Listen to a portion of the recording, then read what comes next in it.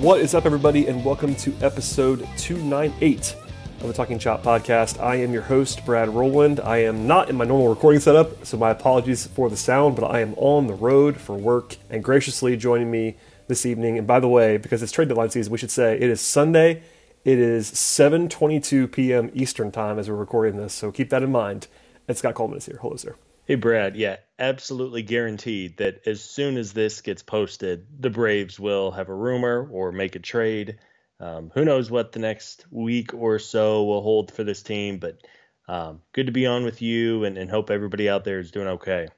Yeah, for sure. And, the bar is a little bit higher this week for Emergency Podcast because I am on the road, but I will do this here at the top of the podcast. You've probably seen this on your podcast feeds, but if you haven't, I've done some voiceovers at the beginning of these to explain them, but we have basically implemented a new show on the podcast network. It's called The Daily Hammer. It is primarily hosted by Sean Coleman, but you'll also hear, I think, some of your familiar voices in the future as well. But Sean's done a great job. There are 3 of those. It's basically going to be a bite-sized, more of a daily kind of podcast. Not 7 days a week by any means, but more of a breaking news or game recap kind of 10, 15 minutes to sort of catch up on the latest with the Braves in between all of our other shows. No changes other than that. So Talking Chop podcast with myself and Scott and Eric primarily will still be here. Road to Atlanta, same thing. So just a little bit of extra content on your feed. And go ahead and click that auto download feature. We always love when people download the show. So yes, all that helps said. Us out. Yeah, really does. It helps us out. And hopefully this is a busy time of year. There should be plenty of good stuff on those feeds. As you said, Sean did a really nice job last week as it launched. So be sure to check those out each morning. Shouts to Sean. All right. With that out of the way, we are going to talk about the trade deadline in a little bit. And also my son, Touki Toussaint, doing things this week. That's coming up, I promise you. But we need to start with Ender, which is a little bit strange. But Ender Inciarte is no longer a member of the organization, at least as of this moment. He's been DFA'd as of Saturday after he came off the IL. I guess technically he could return, but I'm treating this as if it's a DFA. We have to assume as if he's not going to be back. And it was a heck of a run in some respects. Lately, not as much. But what was your reaction, Scott, when the word broke that Ender was not going to be on the team anymore? An ender of an era. You like that one? I spent all week. That was like a New York Post headline. That was nice. Enjoyed that. Thank you very much. Now, Ender, he has been well chronicled on this podcast and elsewhere. Looking back on his years with the Braves, he was very valuable and an important piece, of course, coming over in the Shelby Miller trade. But unfortunately, when looking back, the way I will remember him is he was good on some Braves teams that were just not very good, frankly, in 2016, 2017, when the team was struggling in the bottom 5 or bottom 10 of the standings, basically the whole way. He was a solid player, of course, just outstanding defense and a solid contact hitter. We always laugh. He did have that year where he had the 200 hits. And he brought value for a team that really did not have a whole lot of good going on outside of Freddie Freeman and a couple others. But of course, as the Braves got good and became a playoff team, it seemed like Ender, his profile fell off a cliff. He battled some injuries. I know the hamstring has been a problem for him on and off for the better part of 2 or 3 seasons now. But ultimately, if he has indeed played his final game, and it certainly seems that way with the Braves, it was a mixed legacy and one where there was certainly some surplus value, and we talk about that trade being as good as it was for Atlanta, dealing Shelby Miller for Dansby and Ender and Aaron Blair, who actually popped up in the news the other day, signing a minor league deal with the Giants. They'll see if they can save his career. But with Ender, he is who he was, and I don't know. What was your takeaway on Ender's time in Atlanta? Yeah, it's interesting. It sort of prompted me to go back and look at some of the numbers, and they were kind of what I thought they were. I mean, we have joked, as you said, about the 200-hit season, and there was a time in which Ender was probably overrated by Braves fans, and there was also a time in which he was underrated, I think. And that's the kind of player that he was. For instance, when he had 200 hits and hit 300, people thought that he was this great hitter, and if you look at the numbers, he was more of like a league average hitter because he didn't have power. And even when he was good, the first 4 years that he was with the Braves, he was a pretty good player, a pretty good regular. And even then, he slugged less than 400 in those seasons. So it was batting average, not a ton of walks, just a lot of singles and all that stuff. But defensively, he used to be awesome. I mean, Ender was if not the best defensive center fielder in the league, on the short list for a while, and that led him to be basically worth about 10 WAR in 4 seasons to start with his Braves career, which is not like off the charts, but if you're a league average hitter or worse, that means your defense is pretty good to be carrying you to that kind of level. So I'm with you though, good player when the team was not great, and when the team got good, he just wasn't quite there yet. He's somehow only 30 years old. He feels like he'd be older than that. But since the beginning of the 2020 season, so it's 2 shortened seasons, but this is now since last year. He has a 48 WRC plus in the last 2 seasons, which his slugging is 277. So like the wheels have come off. Part of that's injuries for sure, but even then, he was already kind of tailing off on top of that. So maybe he gets healthy at some point in time and fills a role on a team. But I think gone are the days where he's actually a starter, at least regularly. At least his defense, it can be kind of interesting. But even then, he kind of lost a step defensively too. Like I think he's still pretty good when he's healthy. But it's kind of a weird tenure overall. But I will say this, to this point in time, the Braves got more out of Ender than they did anybody else in that famous deal with Arizona. Like he was better in his first 4 seasons than Danzy's been to this point, which is kind of wild, but it's true. Yeah, it's easy to, of course we're talking about he was good in, 2016 and 2017 where he had his 2 pretty good years. A little bit of time has passed on, and maybe, you can always play this game, but if Ender's good years came with the 2019 and 2018 Braves when they were, making the playoffs and winning divisions, maybe when we look back on his time in 5 or 10 years, we think about him and what he meant a little bit differently. I don't think his big league career is over. I think he could probably catch on as a 5th outfielder on the team. As you said, he is a far cry from the Gold Glove center fielder that he used to be, but there is something to be said for someone you could throw out there in a backup role. And but the fact that with all of the Braves' injuries and suspensions in the outfield between Acuna and Ozuna, Pache not really being ready yet for the majors, the fact that Ender was basically never playing, I think, speaks volumes to where he's at right now.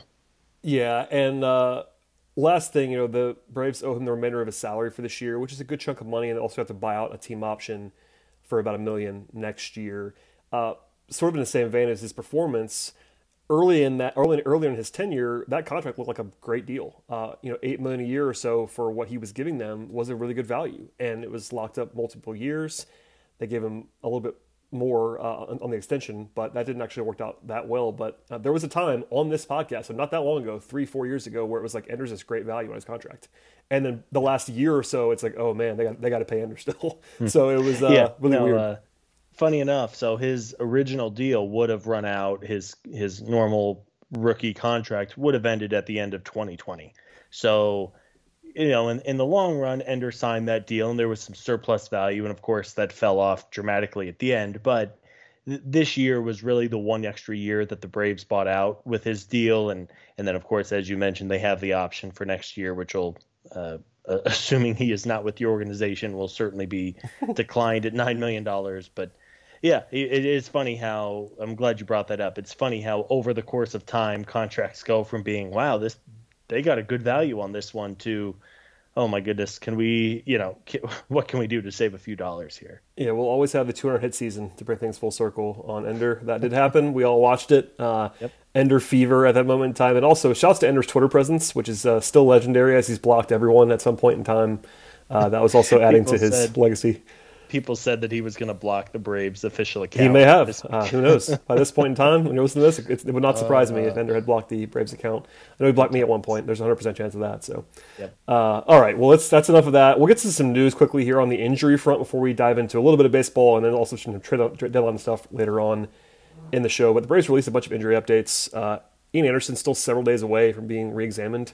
So we'll see what happens with Ian. Obviously, he is the guy who has not been out for as long as like d'Arnaud and Ynoa, but Anderson's somebody that they're going to have to be careful with. He is a prize player of the future, and we'll get into this later on, but this season is not going according to plan, of course, so it might, even in the middle of a playoff race, quote-unquote, might be prudent to take your time a little bit with Anderson, but is that kind of where your head is at with regard to this? Obviously, updates are few and far between. We're kind of at the mercy of what they tell us on Anderson, but he's still not out there right now. Yeah, you certainly have to be careful here. If there was a week left in the season and you were tied in first place, and who knows, maybe this season will come down to that at some point, but you just cannot risk a serious injury. It sounds like it was really more just of the inflammation type with Ian's shoulder. You certainly want to avoid a structural injury of some kind and give him all the time he needs. When this happened a couple weeks ago, you and I were talking about how you give him every day and then probably a few more days to make sure he's back to 100%. And you certainly don't want to damage the long-term product here for I don't want to call it a meaningless start or two in August, but as things stand, it is just nowhere near the risk of throwing him out there until he really does feel better. Yeah, I guess he played catch on Thursday, so a few days ago now, and things went well, and Snicker had some upbeat stuff about his shoulder, so we'll see what happens there. It would not surprise me if he was back relatively soon. I guess there is a period of time, if it passes, where he might have to throw a rehab start, because you can't just, if it's a month, for instance, that's only 2 weeks from now, basically. If it's a month, they probably won't just throw him out there. They're going to have to ramp him back up a little bit, but we'll see on that front. Darno and Inoa. Darno is traveling with the team, which is good. Swinging with 2 hands. All indications are he could be back fairly soon. They keep saying just August, which is a pretty broad timeline, of course, but he seems to be getting closer, knock on wood, and Inoa is going to have a rehab assignment in Florida, so they're both inching closer. And beyond that, Ronnie had his ACL surgery this week. We knew that was coming, but now it's actually happened, and that's kind of when the clock starts on his rehab, because for those of you who don't know this, you have to wait for the swelling to go down. Basically, you can't just have the surgery the day the injury happens. You got to wait. So I know they had to wait a little bit longer than I even thought. I was oh yeah, they just had the surgery today, but that's what happens sometimes. You got to wait. So he had that a few days ago, and his recovery has begun. Yeah, for Acuna, you mentioned it was really about 10 days from the time that he tore his knee to the time he had surgery. I am not a knee expert by any means, and it sounds like Ronald, I'm blanking on the surgeon's name, but he is based out of Los Angeles, and somebody noted that he has worked on every sports figure's knees at some point. I think he's also the same guy. I'm sure we have some Hawks fan crossover. He's done the last 2 major surgeries on Hawks players, DeAndre Hunter and Onyeka Okongwu. Both had surgery in the last month, and he did both surgeries. And all these Hawks fans were like, "Oh, that's the Hawks guy," when they got the release. So there you go. Yeah, I mean, I think in addition to that, he worked on Tom Brady's knee. He worked on, I think, Patrick Mahomes at some point. So this guy who Ronald had his surgery with is obviously a world-renowned surgeon. You hope that the fact that it was only 10 days between surgery and an injury, that he's able to, of course, make a full recovery and the swelling wasn't too bad. And of course, now he begins a lengthy rehab process. But you obviously hope for the best with Ronald. And I think with Travis d'Arnaud, especially given what the state of catching is for the Braves for the last month, Kevin Smith has basically become the starting catcher for this team. I know Stephen Vogt has made a handful of starts, though. At his age, he's 37. I don't think he can catch every day at this point. Anyone, literally anyone, is probably going to be an upgrade over Kevin Smith, and including Contreras, by the way, who's been looking pretty good in the minors.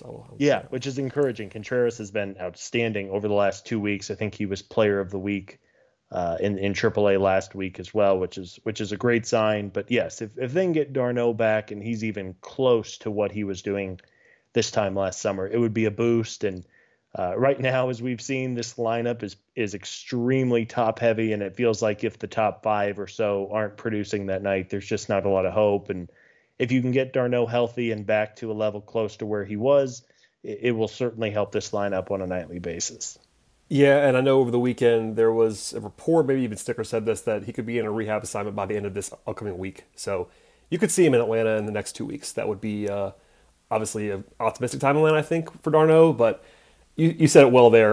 The baseline catcher for the Braves this year has been pretty hideous in his absence, aside from the early Contreras days when he was hot. So d'Arnaud, even with all the built-in that we thought he might be taking a step back this year, even that guy with a step back or 2 would be a lot better than what they've had so far. So that goes without saying, I think. Last injury thing quickly here. Drew Smyly left the game on Saturday with knee pain, they said, and he is tentatively scheduled to pitch this week. I'll just point this out. We don't know anything about the knee right now, but our favorite son, Drew Smyly, has a sub-3 ERA in the last 2 months. Yeah, he has turned it around. I mean, you and I talked on this very podcast in May, is this guy going to be kicked out of the rotation here? Are they going to have to send him to Gwinnett? I think he was 1, maybe 2 starts away from being banished. That's how bad he was. Well, and really, I was looking back at his starts early in the year, and it was really more miss than hit. But in a handful of those starts, when the overall numbers were not good, all of the damage, which was well chronicled, was done the third time through the order. So if you would look at his game logs, through 4 or 5 innings, he would only give up a run, maybe 2. And then he would go through the lineup a third time and give up 4 runs in a span of 5 minutes, and his line would look a lot worse. Obviously, you have to be able to work into games to be successful, but to your point, a sub-3 ERA over the last 2 months, especially in a time where this rotation has struggled to stay healthy and has lost a handful of guys to injury, has been big, and he's a reason why the Braves, even though they just can't get above 500 and make a run here, they have stayed in the mix with the Mets because of him and Charlie Morton, who's also been outstanding lately. Those two have really been the rocks of this rotation, and they're keeping the team in it.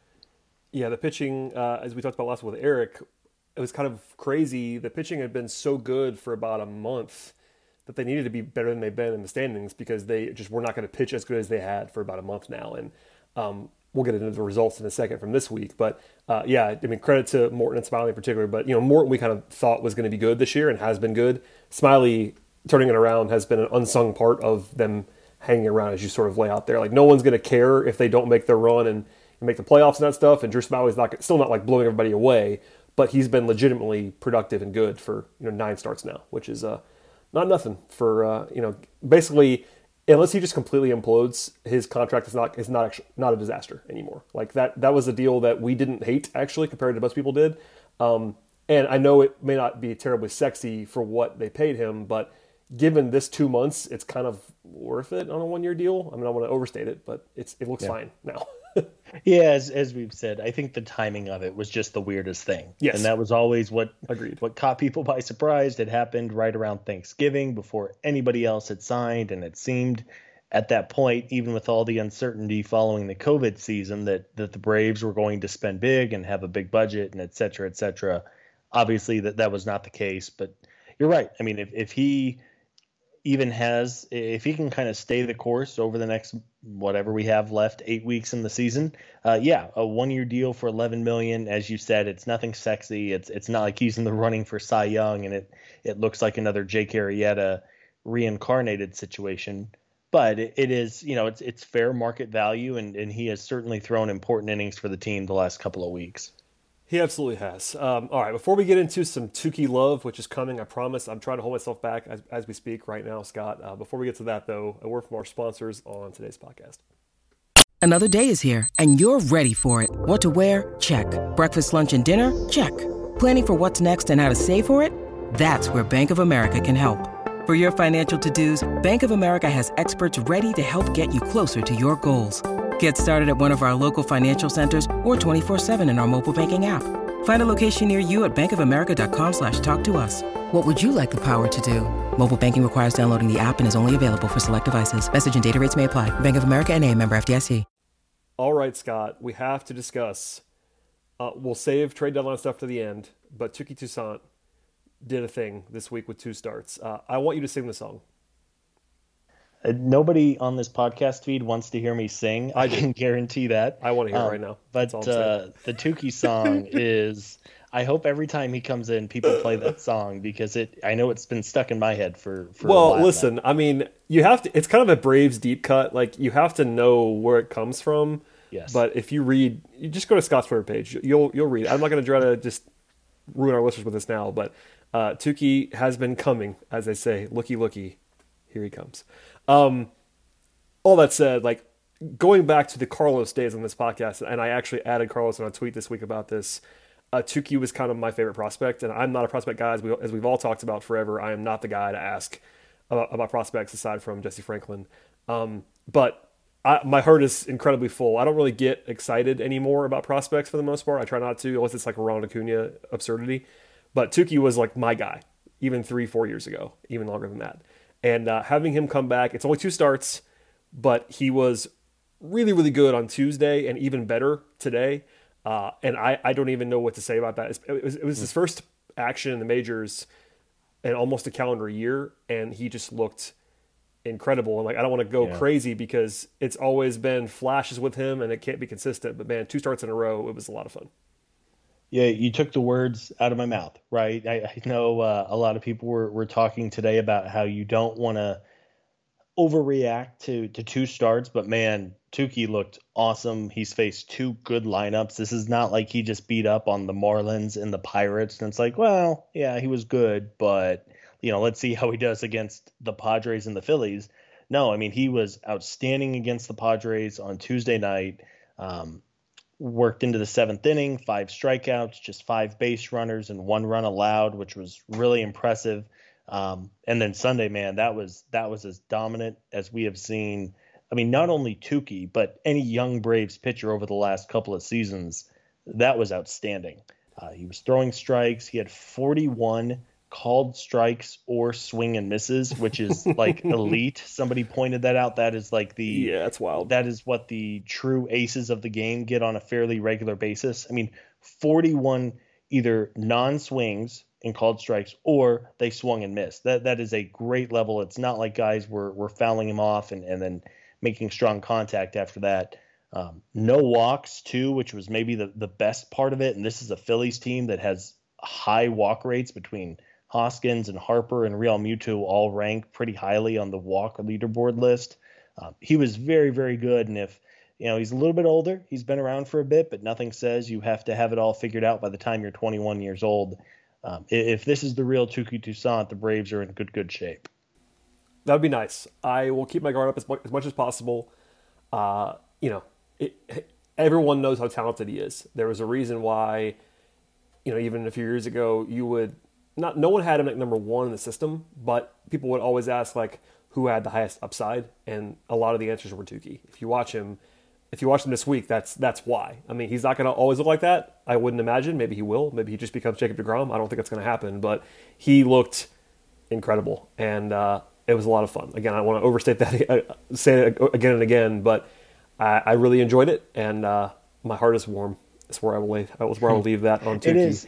There is something nice to be said for guys who you really do feel strongly about and have followed and talked about for 4 years now since that trade happened. It is nice to see them succeed. You go from seeing them in the lower levels of the minor leagues, and of course, by all accounts, Touki is an A-plus dude and a good teammate and a good guy off the field. It is always nice to see those types succeed. Absolutely. So fingers crossed on his next start. I assume he'll be getting another one, and we'll see how that goes this week. Big series coming up, by the way, which we'll get into in a second. But quickly, we're not going to belabor the results from this week. It was a frustrating week, as there have been so many of those this season. A couple of things that I want to always say out loud, and you can interject if you'd like to. Wednesday, it was a long time ago now, Game 1 against the Padres. They were down 1-0 after 4 in a 7-inning game and brought in Shane Green to face the top of the order, and it went exactly how you thought it would go. And they lost by 1 run in that game, which is a Snicker special this season. That's probably been the number 1 complaint of us, is that he just punts these close games, and that was another example. Shane Green, by the way, I'm guilty of this too. We all kind of wanted them to sign Shane Green, and he has been dreadful. I think we know with Shane why nobody else signed him in the offseason. It seems that is the case now, yes. Yeah. There were a couple of red flags. I mean, I don't think anyone... I mean, if the Braves had better options, I think they would have probably cut ties with Shane already, but they obviously don't have many options at this point. But yeah, that one has not worked out, and maybe he can figure something out in these last 2 months, but I think it's apparent why he did not exactly have a line of GMs waiting for him this past winter. Yeah, it was not to go crazy again, but he pitched in that tight game in the 5th, and again in a 7-inning game. And then the reminder of where Shane Green is now and where he probably should have been originally is that he pitched in the 12-run blowout on Saturday night in the 9th. So he went from pitching pretty high leverage to being clearly the last guy in the bullpen because he pitched up 10 or whatever it was, 11 runs in the 9th on Saturday. So that is his more appropriate role at this point, is the full-on mop-up guy at the end of the game. The bullpen flow chart is always a good one. It is always it's a standard on this podcast. I kind of feel bad, but at least once a week, it does feel like there's just something that's just totally nonsensical in bullpen deployment, and that was the one this week for me. It was like, okay, what happened? I guess it was because you could say that it was because Shane Green was bad on Wednesday that's what prompted Snicker to move him to the back of the line, but that's probably giving him too much credit. All right, the Philly series. I want to ask you about this. They changed the lineup construction, and there's always the debate about how important that is. But they went to Jock Peterson. They slid Ozzie in the 2 slot between Jock and Freddie, with Riley hitting fourth. That was the top 4. It went pretty well on Thursday. Obviously, Dansby hits a grand slam. That was a nice swing. It's been results have not been up and down. Obviously, 2 good games, 2 not so good games. But broadly speaking, what do you make of that construction? Is that one that you would just use now? Yeah, it would. I think that anytime, the old adage with Ronald Acuna, right, was you only lead off the game once, and then it's just your position in the batting order the second, third, fourth time through. And if you go by that same line of thinking, and I certainly do, having Ozzie second instead of fourth or fifth, wherever he was hitting, makes all the sense in the world, especially against left-handed pitching. The guy is out of his mind against lefty starters. And Dansby, he is hitting better over the last couple of weeks. He had a couple of, I think he had 4 extra base hits in the Phillies series, which is encouraging, but 10 times out of 10, the way this team is going right now, I like the Jock, Ozzie, Freddie, Riley top 4, Dansby 5th, and then after that, it really is a little bit of a mess. But I do like this lineup, and it's the one I would employ going forward unless they add a significant hitter, where of course then you can evaluate things again.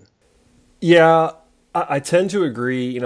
My only qualm is that Freddie is so clearly your best hitter that not hitting him in the top 2 hurts me a little bit in my soul. And my fear would be that Snicker finally put him number 2, as he should have a long time ago, and now he's back to 3, and I think he'll just stay there now because that's just what happens. But aside from that, I'm totally fine. Especially against a righty, it is what it is. Ozzie being up there permanently against right-handed pitching is not ideal because he's not a great hitter against righties. We kind of all know that, but I'm just fine with the top 4 guys being the top 4 guys. Jock Peterson, we could certainly litigate how good he actually is. He's been pretty good with the Braves so far in a small sample size, but those are your 4 most talented hitters. So having them be at the top of the lineup right now is fine. Yeah, and the only thing I would add to that is if then in the later innings with Albies batting second, if in a later inning with the 3-batter minimum, the other team brings in a left-handed reliever to face Jock and Freddie, well, you get right-handed Ozzie in the middle of that. And, of course, Freddie can hit just about anybody. I think it's probably worth mentioning that his incredible streak of not swinging and missing that expanded like 130 at-bats or something like that was just nuts. He's really dialed right now. He was 0 for 4 today on Sunday, but before that, he was slugging, not OPS, he was slugging 900 since the All-Star break. Yeah. Until today. So he had a game, what must have been Saturday night, when they scored 15 runs that, he was getting pitched well, and everything was just a line drive somewhere. He had a 2-run homer as well. Yes, Freddie has been very, very good, but I guess to wrap up the lineup thing, yes, I'm in favor of Albies batting second. I think it works a little bit more, gives Dansby a chance to drive in some runs in the 5th spot, and that's the lineup I would use moving forward until something changes. And I think they will, just based on what it is and what Snit's tendencies are, etc. I will point out, it was this 4-game series against Philadelphia. This is kind of a microcosm of the Braves season so far. They outscored Philadelphia 24-12 in the 4 games and split the series, which is like, it's just very on brand. Is the only way I have to say that. Obviously, that's driven by the 15-3 win. I'm not stupid. I understand that, but it's just pretty ironic and interesting that they just cannot seem to go over the top. And once again, they had a chance to get to 500. I know they've been there before, but they've not got over that hump. That continues at this point in time, and they're still 2 under because they just can't do it. And they wasted Touki's outing on Sunday. Touki was incredible, as we said before, but Aaron Nola is really good. Don't get me wrong. So there's no great shame in losing to Zach Wheeler and Aaron Nola over the weekend. I'm not completely insane, but you have to win some of those now because this is the hole you've dug yourself where you got to start winning some games, and they didn't really do it. Oh, one thing that I have to mention because I made the note on the hitting side, Pablo Sandoval. I love Pablo, but Pablo has a sub 250 OPS for the last 2 months. He's one of his last 28 with 5 walks.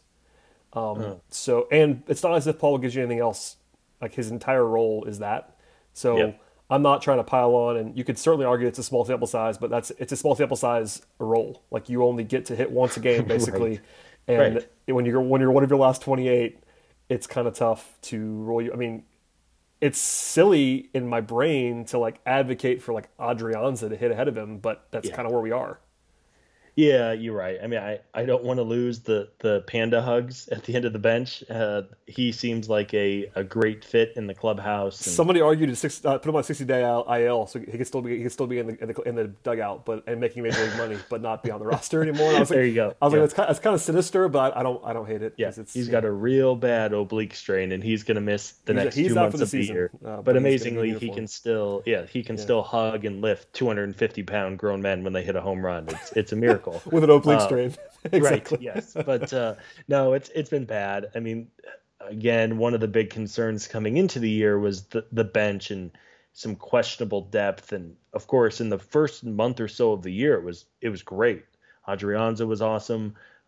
Pablo, of course, had, I think, 4 home runs in the first 3 weeks of the year, all of which put the Braves ahead or tied the game. So there were certainly a lot of things to feel good about early on, but as you said, I mean, an OPS below 250 for the last 2 months is really tough, especially when he is almost by default the guy in late inning pinch hitting situations.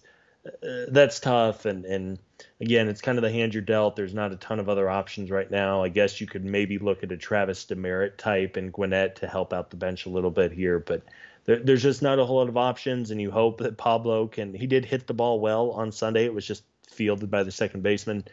Maybe that helps get him going a little bit, but yeah, it has not been a tale of 2 seasons so far for sure. Sorry, Pablo. I apologize. Yeah. Love the guy. Yeah. One quick plug here for something on TalkyChop.com in written form. Stephen Tolbert joined us this week officially at B Outliers. Very, very smart on the Twitter machine. And he wrote about the terrible pitching for the Braves this year in high leverage situations, which I actually learned a lot from that because I wasn't. It seems like it's true, but you look at the numbers, it's even worse than you thought. I won't give the whole thing away, but essentially the Braves have been about a league average pitching staff this year on the whole, but they've been a bottom 3 or 4 pitching staff in high leverage situations all year long, which is a reason, or at least a pathway to losing baseball games when you cannot pitch in high leverage situations. So check out the article. I did not realize it either until Steven wrote about it, and I'm like, you know what? I believe it makes a lot of sense. It really does. When I think about the last, 4 months in, the last 4 months would certainly jive with that. So yeah, be sure to check out that article. Yeah, I could read the entire thing for you on the podcast, but I won't do that now. But just spoiler alert, it's worth reading, and it definitely tells a little bit of the story as to why the Braves have been what they've been this year, because sometimes you have to sequence things correctly, and the Braves have not done that very well this year. They've been better in game situations, and that's also how they have a positive run differential this year, and also have the record they have, is that sequencing has not been a strength. I looked this up. Do you know how many games, I'll tease you with that. How many games above 500 is the Braves' Pythagorean record? Oh, Lord. So I know they're like, what are they, plus 40-ish right now in run differential? 30. They've had a couple of big blowout wins to push that, but yes. I would say they played 98 games. I would say their Pythagorean is 52-46. Oh, you nailed it. That's pretty good. I almost said 53, but I couldn't decide back and forth. So I'm not that smart. I was just trying to do the math in my head. No, but that tells you, what is that, 8 games better than where they are right now? There you go. That's the season. To Steven's point, and as everyone knows how just terrible the bullpen has been in close games. That would explain the 8-win difference. You talk about where this team would be at 6 games above 500 versus this never-ending 1 to 4 games below 500 that they've seemingly been at the entire year. That all jives, and it has been a frustrating year so far, to say the least. That is well said. All right, before we get out of here, we'll look ahead now to the week ahead and also the trade deadline. So the deadline is this week. It's actually at a weird time. It's Friday at 4 p.m. It's normally the 31st, but because it's a weekend, that's the explanation that I read at MLB.com this week. So the deadline is Friday, so essentially the Braves have 5 games before the deadline, and they're all against the New York Mets, which is ironic because the Mets are leading the division right now. They're 5 back, so if the Braves were to sweep the Mets in a 5-game series, they'd be tied. Yep. That seems unlikely, but it's possible. They're 6 games behind the loss column. I looked this up before we started recording. 538 has the Braves projected at 82 and 80, which is still better than they've been so far this year, and an 18% chance to make the playoffs. That seems conceivable to me. But we don't have to tell you, if you're listening to this podcast, that this is the series of the year, essentially. Because if the Braves go out and lose 4 out of 5, they're probably done. It's over. If they go out and win 4 out of 5, it's a whole new ball. It's on, baby. So as much as that is it's so crazy that the Braves are actually within 4-1 series from really being in the middle of this thing. But because the National League East has stunk this year, they're still very much alive. So I don't even know where to go with this, Scott. No. We all know how big this is. So what are you going to say about it? No, I think my takeaway is, and again, it's baseball. Weird things can happen. And they still have games left against the Mets head-to-head. So you could, in theory, make up some games, of course, later on. But realistically, you're 5 games back with 2 months to go. You're 6 back in the loss column. And while the Braves have had injuries, the Mets have also had injuries. And unlike Atlanta with Acuna and Ozuna, the Mets are going to get healthier at some point. And they also have the financial means to add significantly over the next week. So with that said, I think you have to win at least 3 out of these 5 games. Realistically, I think 4 out of 5 would really make you feel good about leaving that series like you have a chance. They will not see Jacob deGrom, who is still battling through his forearm strain. And for better or worse, I think you have to feel pretty good, despite all the injuries, about the Braves throwing out Morton and Fried and Smiley and Kyle Muller, who's been very good, and then Bryce Wilson is starting game 2 of the doubleheader on Monday. It's tough to project whenever you're a team that's been significantly worse than the Mets all year long, at least in terms of record. But you have to find a way to win at least 3 of these games at bare minimum, if not 4. Yeah, and I know it's not technically over if they don't do that, but just doing the math, it becomes very difficult if they don't win the series. You don't want to place too much of an emphasis on it, but it's getting late early, as they say. Yeah. Then, even if they manage to do what they need to do this week, they play Milwaukee over the weekend. Milwaukee's pretty good, and the schedule's not terribly friendly from this point forward. So a lot will be dictated, I think, by what they do this week. Obviously, they've been buyers in the smallest font possible so far. They have bought to this point, but they've not really done anything of significant note.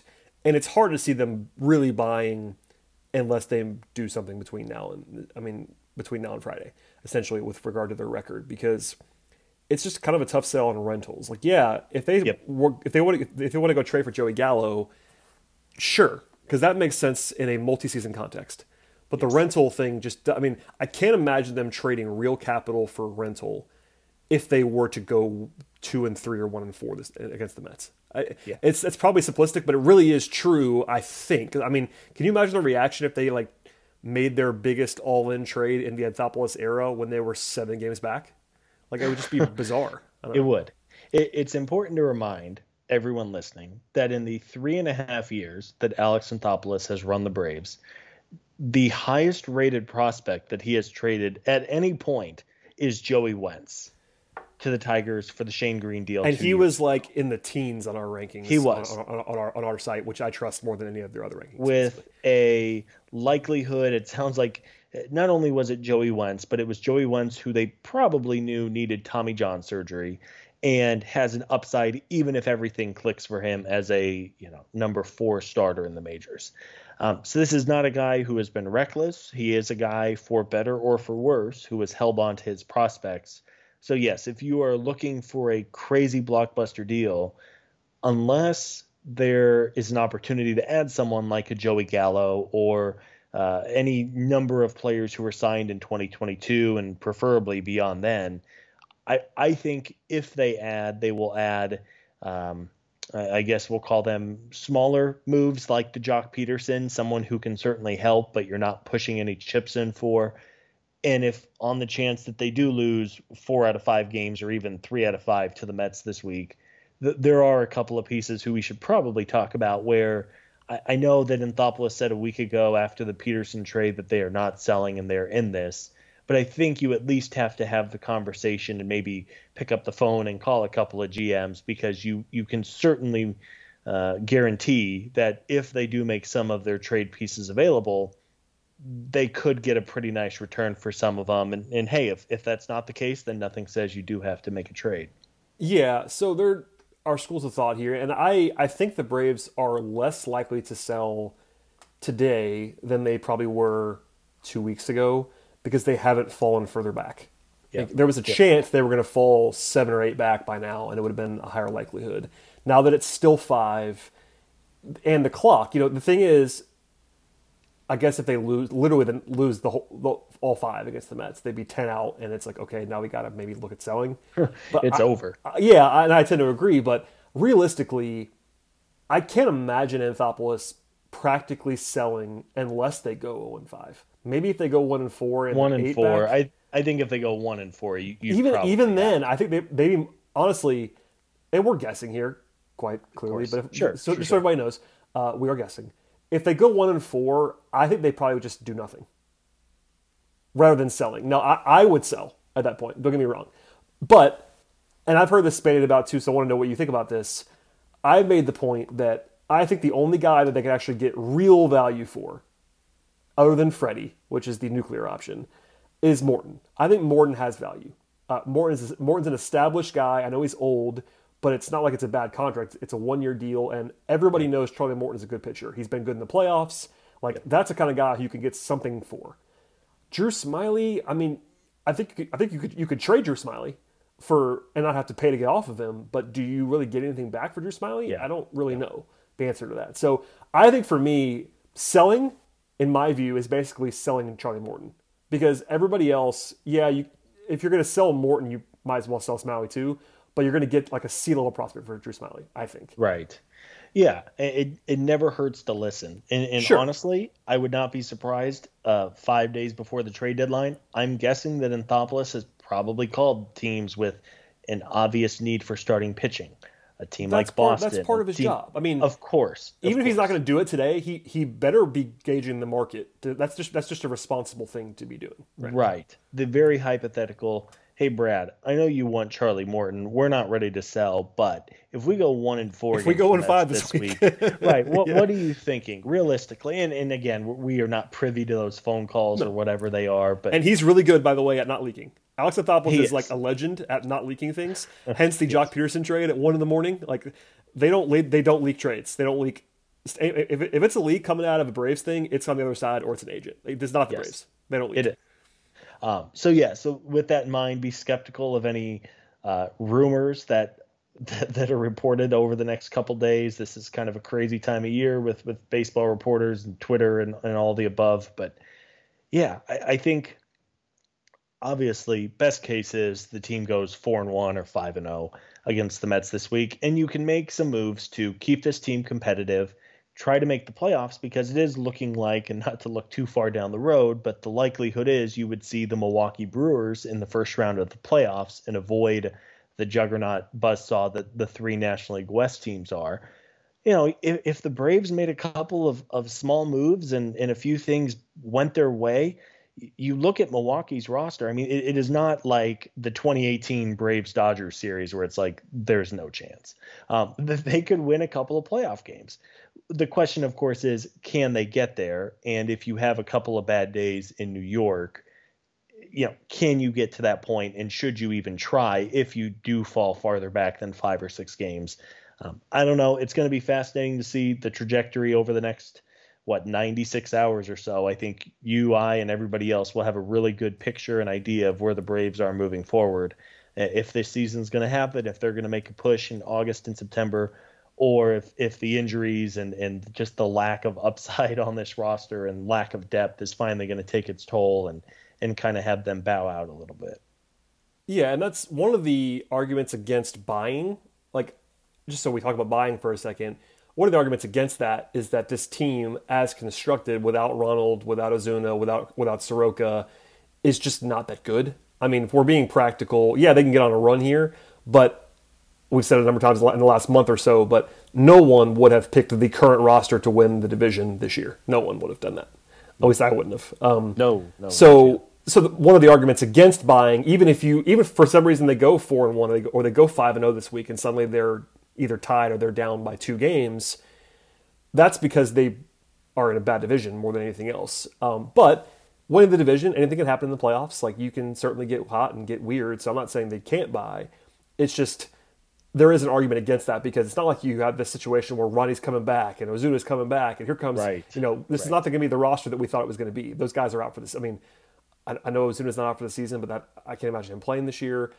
Acuna is out for the season. Soroka is out for the season. So this is not going to be the October 2020 Braves. They're not coming back this year. So yeah, if you can buy someone that matters long term and spend some capital on that, I'm totally fine with it. Yep. But it's just hard for me to see that being a practical option. Oh, I was going to ask you this before. Is there anybody on the roster that's not a 1-year deal that you would maybe sell on? I guess Will Smith's the only other guy, because they can't possibly sell any of the young guys. That makes no sense at all, because they're all, even the guys who are locked up long term are on cheap contracts. Yeah. Do we even want to do the 3 minutes on Freddie Freeman? I can't imagine that's going to happen. There's no way. Freddie has talked a little bit in recent weeks about looking forward to the future, and it all started with the Dave O'Brien interview. And I would be. He would. Here's the thing. Freddie would have to go to them and say, "I'm not signing." Yep. That would be the only way that I could practically see the Braves trading Freddie. Would be if he literally said, "I'm not coming back." Like that, clearly, like there's no chance of coming back, which I don't think he's going to say. So I don't either. I would be stunned. Me too. I mean, I just want to always say, because I've kind of alluded to it in a joking way in the last few weeks. Like, we're not going to talk about that. This is the podcast where we have to do it for 5 seconds. I can't imagine them trading Freddie without literally that scenario happening, and I don't think that's going to happen. So there is an argument for it. Honestly, if you were Liberty Media, if you were Alex, and you thought that Freddie was like a 90% chance to get to leave in the offseason, I'm not saying that's happening, but I'm saying if you knew that or thought that internally, you have to have a meeting about trading him. But I think it's not going to happen. And the problem with that is that he could leave for nothing, and that's going to look really bad. If the Braves, I'll just say it out loud, if the Braves lose the division by 7 games this season and Freddie leaves for nothing, that is like a nuclear winter. Like, I know that they have a lot of, they would still, I would come on the show probably after that and say, look, they still have a really good young roster. The future is still reasonably bright. But man, the combination of what this season could have been with a bad outcome on the field and then Freddie leaving for nothing is just a disastrous scenario that, by the way, is no longer inconceivable. We all thought that was not going to happen, and I'm not telling you it's going to happen, but you have to understand at this point, with no new deal in late July, there is definitely a scenario where Freddie leaves.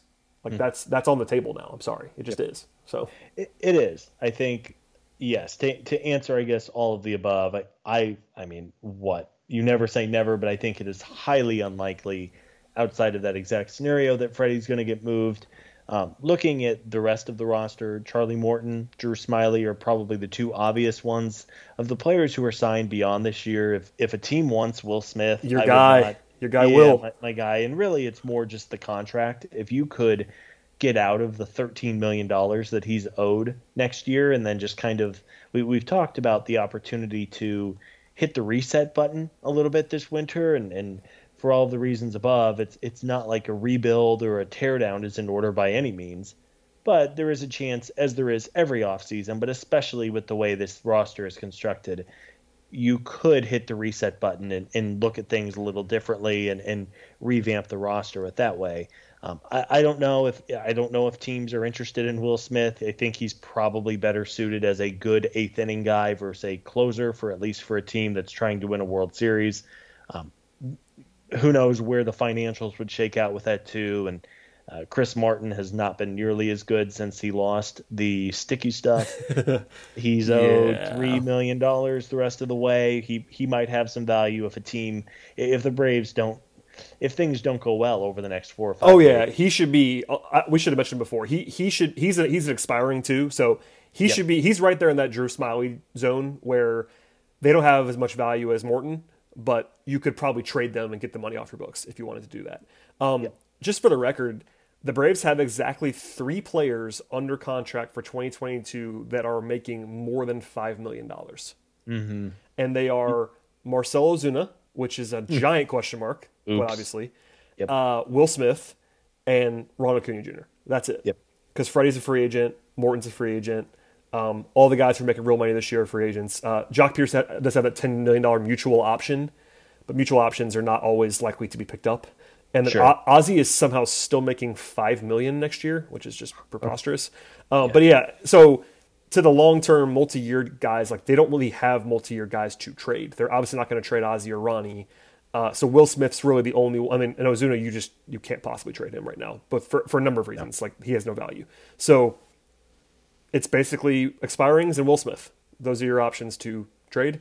And I guess maybe Darno's expiring. If he got healthy, which he's not going to be able to get healthy before the deadlines, that's kind of the thing. Like you'd be trading him into a void where he hasn't played in however long. Yeah. He's the only other guy that's making any real money on this team right now. It's $8 million and it's expiring. So that's more of a scenario if they actually go 0-5. Like if it's Thursday night and they're 10 games back, and Alex looks at the standings and he's like, all right, open bidding on these five guys. It's time to tear this thing to the studs. So yeah, I think practically speaking, no one, even the biggest Braves masochist, could project an 0-5 this week. They certainly could go 0-5, but I think realistically they're probably going to go like 3-2 or 2-3 because this is baseball. Very on brand. Yeah. So, and if they do that, I mean, Scott, 2 questions. If they do that, if they're 5 or 6 back or 4 to 6 back 5 days from now, 2 questions. Number 1, what does Anthopoulos do? Number 2, what would Scott Coleman do? Dangerous things. I know. I think, and it's funny, it will be so on brand if this team goes 2-3 or 3-2 this week, because that is what they have done for the better part of the entire year. Let's say it's trade deadline morning and you're 5 games back. I think both I and what Anthopoulos will do is add small pieces. The added Jock Peterson type, who is on a 1-year plus an option deal for a non-consequential prospect. You talk about needing an outfielder. Funny enough, somebody mentioned that Adam Duvall with the Marlins is available. Oh, baby. Come on, Adam. Those it's time. Type, and not that necessarily it has to be Duvall, but those types of players, right? They may not add Craig Kimbrell to the bullpen, but they might go out and add what Shane Green was 2 years ago or what a Chris Martin was 2 years ago. A good reliever, but not a transformative bullpen overhaul. So that is my official guess as of Sunday night with 5 days to go, both what I would do if I were running the team, which is just a funny thought, and what Alex Anthopoulos will ultimately do, as long as there is no extreme of either a 5-0 or an 0-5. I think that's what's going to happen. Like the Jock deal, you keep the fans interested. You're not punting, but unless there's just a no-brainer opportunity to add a player like a genuine star who is signed through 2022, 2023, I just don't think any major chips are going to get pushed in. But if you can keep not only a team competitive and relevant, but also continue to sell tickets and fill up Truist Park over the last 2 months, which is very much a thing. I think that also plays a factor. So that is my long-winded way of saying I think they will do something, but I don't think it's going to be anything drastic one way or the other. I'm very glad you mentioned the ticket selling thing, because as much as that might seem stupid, that is a factor. It is a practical, real-life factor that the Braves would like to keep that place semi-full the next 2 months. They just would. You can laugh at that if you'd like to, and it might sound funny because it kind of is, but that is a reason why they won't sell. Is that if you start selling, you are waving that flag to your fans, like, all right, we know this is kind of over. And maybe there's a half measure. Maybe you sell on Smiley and not on Morton, or you there's ways to do that in a more nuanced way, but that is one of the reasons why I don't think they're going to sell, is because even if you could add some interesting-ish prospects, you will be telling your fans that you don't think this is going to happen, which we know that may not happen, but we're not the target, honestly. Like, we're not the target fan that buys tickets for the most part. So it's interesting to me. There's lots of nuance here, and the most likely scenario is what we just said, like a 2-3 or 3-2, because that's just, it's baseball. I mean, these teams are not that far apart. As much as the Mets are five ahead of the Braves, they're not worlds better than the Braves are in this series. So if you ask me if I had to bet my life on one outcome of the next 5 games, I would probably say 3-2 Mets. Yeah, or maybe 3-2 Braves. I mean, those are the two options for me. They're like most likely scenario. So that means you're down either 4 games or 6 games in the standings at the end of this. Yeah, which is where we are. And being 4 or 6 down in a division would prompt a team to go out and add those small pieces to go buy. Right. I mean, but not go all in. Yeah, it's a buy. It's a nuance. A lot of this is buy versus sell, and as I think we've just laid out for 20 minutes, there are layers to both. There are little sell, little buy, all in sell, and I think the all-ins are the least likely scenario on both sides. I think the nuclear sale is unlikely, and the nuclear buy is unlikely. I'm happy to be wrong. I would love for them to trade for Joey Gallo like tomorrow night. That'd be cool. I would really like that. He's awesome, and that would be fun. But also, we've just said that's the kind of thing that you could still do because he's under contract for multiple seasons. Like the one thing that I cannot see them doing, I'm sure I'm going to sound stupid, I can't see them using like top 10 prospect capital to trade for an expiring contract. Yeah, I just can't imagine that happening. I was going to make that exact point. They are not going to give up 2 top 10 prospects to get 2 months of Chris Bryant. Like that, I would be stunned if that happened. I tend to. I mean, they could trade for Chris Bryant, but it won't be. It'll be because there's no market. It'll be because the Cubs are trying to sell him, and they don't have a taker. Like the Peterson deal. I mean, honestly, the fact that they got Jock Peterson, even if you don't like Jock Peterson very much, the fact they got Jock Peterson for one like not that exciting prospect, is a good value. That's what we said on the podcast. Like, even if you didn't love them, quote unquote, buying. That was buying without buying. You know what I mean? Like you got a guy who is a real talent, and you get it for a guy who I think was outside the top 20 on our prospect list for talking job. So like if that deal's out there, if it's the equivalent of Joey Wentz for Chris Bryant, then you do it. That's fine. But if it's going to be Michael Harris for Chris Bryant, you don't do that. No. So I'm just throwing out a name that's a top tier guy. Of course. No, absolutely. I mean, I think the point, and not just for Chris Bryant, but any player who, I mean, really, you're trading for 2 months and maybe the playoffs for him. And given all of the injuries, sure. If Ronald Acuna was healthy, and if Marcell Ozuna was healthy and didn't have a very serious pending legal matter on his docket, and the bullpen was in a little bit better shape, sure. Go in, push some chips in. If you have to overpay a little bit to get Chris Bryant for for the playoff push and a potential World Series, go for it, right? But given everything that's gone on, just so many things have gone wrong for this team this year. I would be very, very surprised with a cautious general manager to really push some chips in for a guy, unless it's like a reliever. I mean, sure, if you have to give up a C- level prospect for 2 months of a reliever, I'm not going to lose sleep over that, but who knows? The good news is I think one way or the other we'll have a much, much better picture of where this team is going to be after the next 4 days and 5 games. I would agree. All right, Scott. Well, we can sign off there unless you have more things to fire away about. I think we've sufficiently established that the next 5 games are going to be very interesting, if nothing else. As far as podcast scheduling this week, we will have the Daily Hammer. If they do pull off a big trade, we might break in with some Talking Chop emergency stuff. But if it's just a run-of-the-mill Stephen Vogt trade, it will be handled on Daily Hammer. So just check out the podcast. The 1 a.m. The 1 a.m. emergency Stephen Vogt. Yeah, that was not. I honestly, I do really appreciate all the tweets every time that there's any kind of roster move at 1 a.m. Oh, yeah. I will definitely take the tweets, fire them at me. But emergency podcast was not going to happen for Stephen Vogt. I apologize to everyone in advance. Also, there was a Touki emergency podcast call. Something else that was happening that I was there. Emergency show. I'm like, no, not this time. But next time we'll be here. There'll be plenty of podcast content this week. Road to Atlanta is coming, I believe, tomorrow or Tuesday. Daily Hammer will be 3 or 4 times this week. And then we'll probably do a wrap-up show of some kind after the deadline. Again, the deadline's kind of a weird time. It's 4 o'clock in the afternoon on a Friday, so It will not be a rapid reaction because we have jobs and I'm on the road, and Scott, it's 1:00 p.m. Eastern time for Scott and all this stuff. So just subscribe to the podcast. Best thing to do to subscribe to find the show when it happens is to subscribe. Simply put. Yep.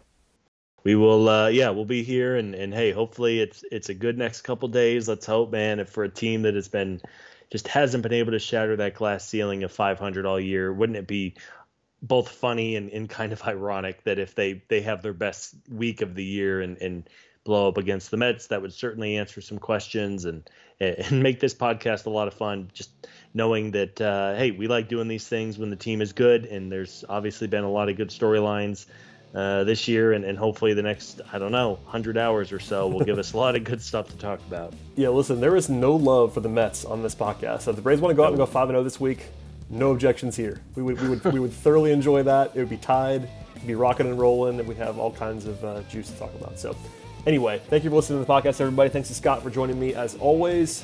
One more time, please rate, review, subscribe, tell a friend, tell an enemy, however you want to do that, and we'll see you next time.